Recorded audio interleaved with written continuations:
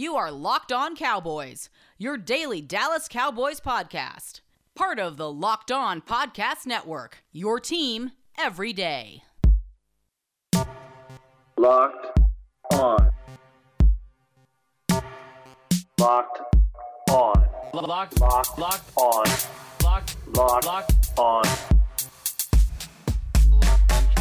Locked On Cowboys. Welcome back to the Locked On Cowboys podcast presented by Pepsi. This football season will be different, and Pepsi's here to get you ready for game day. No matter how you watch this season, Pepsi is the refreshment you need to power through game day and become a member of the League of Football Watchers. These passionate fans are the real generational talent that Pepsi fuels, because Pepsi isn't made for those who play the game. It's made for those who watch it. Pepsi, made for football watching. I am your host, Marcus Mosher. You can follow me on Twitter at Marcus_Mosher. And joining me today, as always, is Landon McCool. You can check him out on Twitter at McCoolBCB. You can also listen to him on the Best Coast Boys podcast. Landon, how's it going, sir? It's going well. We are moving through this very odd week in which the Cowboys game is apparently a moving target. And is at this point scheduled to be. Is it still Tuesday, or did they move it? I believe it's Tuesday. Yeah. Right? We'll see. Okay, yeah, we'll see. So as of right now, we're going to have the very rare Tuesday night, and actually for me, it's Tuesday afternoon game. So yeah, it should be interesting to see how this week progresses. It's been a very unusual season, and this may have been the most unusual week of this season. Yeah, we're going to do our best to cover this game as we normally would. But today we got your Twitter questions. Yeah. And I want to start with this question from Matt. Now, Landon, we have not studied draft prospects yet, in-depthly. So this is a good, just general, not only draft question, but a general team-building question. Can you guys give us a tiered breakdown of positional value as it relates to the draft?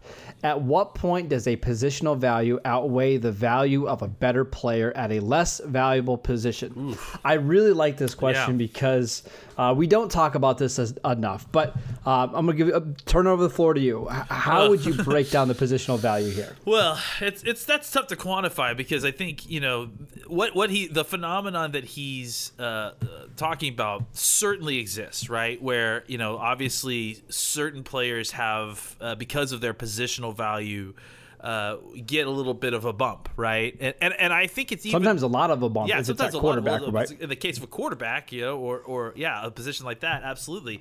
And I even think that it's not even a universal year to year. I think there's also an element of it that's year to year, I guess is the best way to say this, right? Like based on positional, I think there is a positional value bump that you can get based on individual draft classes distribution of talent at that position, right? Like a sort of economics of supply and demand that kind of feeds into this. Where I think that, in years where, let's say for instance, there isn't a lot of great defensive tackles in a class, right?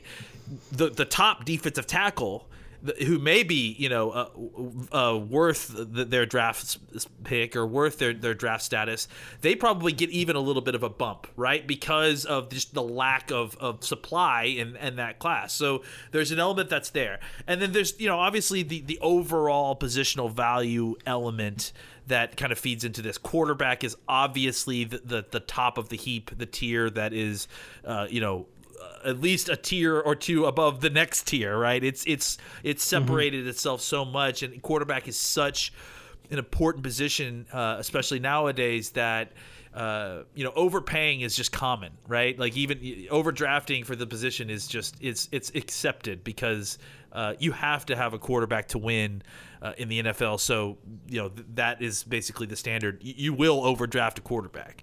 Without a doubt. Yep. I think after that, you talk about the four other positions, right? The person who protects the quarterback in the offensive tackle, the person that comes after the quarterback in the pass rusher, the person who the quarterback throws the football to in the wide receiver, and the person who covers the person the quarterback is throwing the football to in the cornerback. So wide receiver, offensive tackle, defensive end, and cornerback are the next kind of tier of positional value bumps, right? Sure. Yes. Yep. The problem there is that I would say at least 2, and you could probably argue 3 of those 4 positions have a pretty severe miss rate at near the top of the draft, right? I would say that, like, well, I would argue almost all of those. Yeah, I think and I think part of it is because of the positional value, right? Because they're being because teams know how valuable it is, they're going to overdraft it, and you end up getting some guys that go in the top 10 that shouldn't be there. Yeah, and I guess we haven't talked so much about these guys, but I think we could talk about 2 guys that I have watched, and I'm pretty sure you have too, that I feel like are going to fall into this trap, right? And I kind of discussed it a little bit earlier on Twitter. Patrick Surtain and Caleb Farley, right? Or is it Farley? Sorry, Caleb Farley. I mean, they're fine players. Yeah, they're fine. I think that they're probably top 20 cornerbacks. I 100% agree. But they're not going to be just drafted in the top 20. I mean, nope. I think Surtain is at this point probably a lock to, or at this point we're very early, right? But I would say Surtain right now is a lock to be a top 10 pick. And I think that Farley's probably not too far behind him, right? Or at least most people would consider him to be in that range. So I would feel like that's overdrafting. Like if the Cowboys were to, and this is kind of, we've discussed before, this is kind of my concern about if the Cowboys aren't able to find a trade back partner and they don't necessarily or can't for some reason take Sewell at whatever pick they end up landing 3, 4, 5, yep. What are the Cowboys are going to do? Is it going to be a Micah Parsons? Which I mean, you want to talk about bad positional value? Linebacker in the top 5 is not great, especially for a linebacker who didn't play last year or this year. And then now you're talking about guys like Surtain and Farley because they're positions you need. They are have the pedigree. But I wouldn't say that I would universally take a Patrick Surtain or a Caleb Farley. Any draft in the top 10. It's not like they're universally acclaimed top 10 picks. It's more just I think that that's probably a good fit because of positional value and because of how hard they're thought of. I think that, but that's a good example to me of guys who because of their positional value are being pushed up in the top 10 where you probably would draft their talent, where their talent would dictate lower in the first round, top 20 maybe. I want to get into this some more, and not even just talking about certain players. I want to talk a little bit more about positional value, but let's take a quick break so I can tell you about Echelon. When it comes to getting or staying in shape, nothing feels as good as that feeling of accomplishment, of hitting your fitness goals and feeling great about yourself. Echelon can get you there. Echelon offers the next generation of connected fitness bikes, fitness mirrors, rowing machines, and their all-new Echelon Stride Smart Treadmill. No matter what your favorite fitness activity, Echelon gives you a fun and challenging workout from the comfort of your home. Their world-class instructors will motivate you with thousands of daily live and on-demand studio-level classes, all available when you need them. Unlike their competitors, Echelon is affordable for everyone, and one membership lets you guys have up to 5 family members work all out at the same time. Right now, you can try any Echelon fitness equipment at home for 30 days. Go to echelonfit.com/NFL. That's echelonfit.com/NFL. All right, so we talked about the Money 5 positions, and again, the order, in case you guys weren't clear: quarterback, offensive tackle, defensive tackle, cornerback, receiver. We can argue about those a little bit more if you want to, Landon. But my question here, and this is actually something that I haven't really figured out an answer to yet.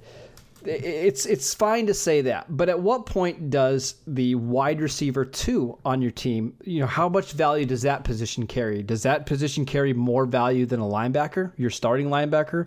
How valuable is a slot corner? Should you value a slot cornerback more than a running back? If you have 2 guys sitting on your board, let's say in the second round, and you've got a slot corner there and you've got a running back, which one do you place more value on? Those are the kind of discussions that I would like to have to flesh out some more. Marcus_Mosier asks,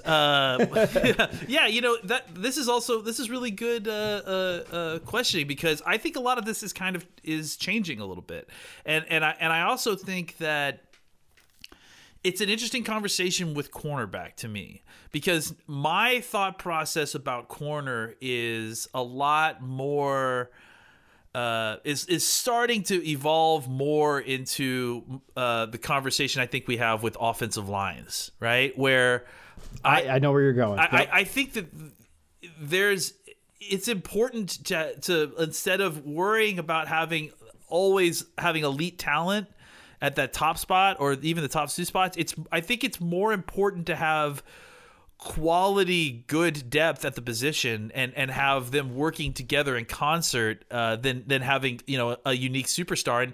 And frankly, offensive tackle is starting to kind of bleed into this too, because I do think that there is starting to be more and more importance than there have been previously, or at least the gap is shrinking, right, between offensive interior linemen and the tackles. And again, kind of to your point about nickel corners versus regular cornerbacks, nickel packages are base defense now. I mean, I think that's been the case for years now. So I think that you definitely consider nickel corners as your starter. The question becomes, do they also kind of get captured up in that positional value bump that happens? And I think really what we need to start doing is, I think what really needs to start happening is that we need to start reverse engineering these positions to figure out why the positional value is the way it is. Because I think a large percentage of why teams try to draft corners and offensive tackles and wide receivers and defensive ends, of course, is that these guys are largely the freakiest guys, right? Like the guys that are the most athletic, the hardest to find. There's thresholds that you like for them to meet beyond just having talent and skill at the position that they play. You like to have physical traits. So I think, a lot of this is really, even though we are talking like it's an absolute, I think a lot of this is kind of open up for interpretation when you start getting into the finer details of positional value, right? Like it really can, I think that there is some daylight between how certain schemes may view cornerbacks versus other schemes view cornerbacks, what they're looking for in the cornerback. And because of what they're looking for in the cornerback may change from team to team, from scheme to scheme, I think that also has an effect on the positional value, because if you're loosening your standards for what kind of physical athlete the player has to be, you don't necessarily need to be picking from such a small pool of players, and that thereby means that your supply is higher, and so that makes it a little bit easier on your drafting. If you wanted to instead, maybe wait until a second or third round to get a guy like that. So I think that there is a lot of particulars there, and I think and the reason I even bring it up is because that's the thing that's interesting me the most now. Right, is with the Cowboys. Okay, we've got a as good as you want to call it, sample size of what the new regime wants to do, right? With the Cowboys defense, what the Cowboys offense wants to do. How does that apply to the players that they're going to be choosing come April or May? And I think that is where we kind of are trying to suss this out. What is I mean, I think a lot of the stuff we figured out with the cornerback position seemingly may stay the same, just because Will McClay may have preferences there. He does, yes. But you wonder if any of the other changes in the scheme have any kind of effect in positional value for the kind of positions you talk about. Second wide receiver, second cornerback. I think it's, like I said, I think it's more important at the cornerback position to have a variety of answers for a variety of problems. So having good depth and a cornerback group that can do a lot of different things is important. I think wide receiver 2 as a mantle is, to kind of answer your question, probably more important than a linebacker. But at the same time, that wide receiver 2 may be a tight end. in depending on it the may offense. be a slot receiver. It may be a right? slot receiver. Like if you're looking at Kansas City, Travis Kelce is without a doubt they're wide receiver 2 if he's not wide receiver 1. So I think that we almost should call it passing target 1, passing target 2. It's right? just like pass rusher. Honestly, it's like you can call them by the whatever positional name you want to based on the scheme that they're playing in. But ultimately, what you're drafting for is a pass rusher. Ultimately, what you're drafting for Kelce is a pass catcher. Ultimately, what you're drafting a cornerback, a slot corner, or an outside corner is a defender, a pass defender. So it really, these kind of standards that we've talked about for a long time as the Power 5, the Money 5, as I think I've always heard Rabble Rouser, Sean Kashner always refer to them. Yep. I think that's always been kind of the standard. But as we start to kind of get into more scheme specific situations with these offenses and defense, they can kind of move and up and down just slightly based on how the teams actually want to play those individual players. I also think we should have, we don't have to do it today, but sometime write it out, because I was thinking this morning, okay, we've seen this season how important it is to have good tackle depth. Yeah. Okay, is your offensive tackle 3, is that more valuable than a starting guard? Is that more valuable than a starting linebacker, right? And if it is, then we should completely change the way that we're drafting, right? Mm-hmm. If that's really the case, and I'm not saying that it is or isn't, but then there's no way that you should consider drafting in linebacker in the top 10 if you believe that a backup offensive tackle contributes more to winning and losing than an off-the-ball linebacker. I just think that's something that we need to hash out this offseason, Landon. We need to write a big list of all the guys and all the positions that are the most important in terms of team building and when it comes to building a team. Power rank the positional roles, basically. Absolutely. Yeah. Absolutely. We should do that. All right, let's get to some more questions. This one from Josh. Is there any chance that Mike Nolan gets fired this offseason, Landon? I don't know. I think that's a good question. It doesn't sound like it based on anything that Mike McCarthy said, right? It probably would almost depend too on who's available, right? Yeah, I would say so. I think that's gonna feed into this as much as anything else. If someone absolutely outstanding is available, obviously Mike Nolan has not done anything this year that is, certainly secured that he's coming back, other than having Mike McCarthy's confidence. But I think if someone was available that the Cowboys couldn't turn down, I've got a name. Who do you got? What if Vic Fangio gets fired in Denver? Sign me up right away. Because that really wouldn't be that big of a transition, right? It wouldn't. And I think it would actually be a pretty clean transition. Very similar kind of defenses that they ran. And now I don't know if he's going to get fired in Denver, but it seems like that's a possibility, right? They've got the kind of franchise that's going nowhere. They need probably an offensive mind to get that team back on track. It just wouldn't surprise me if he gets let go this offseason. I'll just say that. I would be excited. Not. And if you look, a lot of his assistants have done really well too. I have no doubt that he would be able to translate his defense pretty cleanly over here. That'd be a lot of fun. Yeah, I think so too. All right, let's take a quick break so I can tell you guys about Built Bar. Built Bar is the best tasting protein bar out there. It's hard to even explain it. It's real chocolate with amazing flavors in a great combination of low calories, high protein, and low sugar with no crazy additives. Best of all, they taste fantastic, and they are releasing 6 new flavors, including caramel brownie, cookies and cream, and apple almond crisp. Go to BuiltBar.com and use promo code LOCKEDON, and you'll get 20% off your first box. Again, that is BuiltBar.com. All right, Landon, a lot of people want to know, if you were the Cowboys GM, for whatever reason you get hired tomorrow, what would be the first couple moves that you would make this offseason? What would be the things that you'd have to get done right away? Well, I think the first thing you probably have to do is take a look at the current roster, the contracts that you have going into next season, and figure out who you want to bring back and who you don't, and kind of just start to get a shopping list for what you need in the offseason, right? And just what positions need to be filled.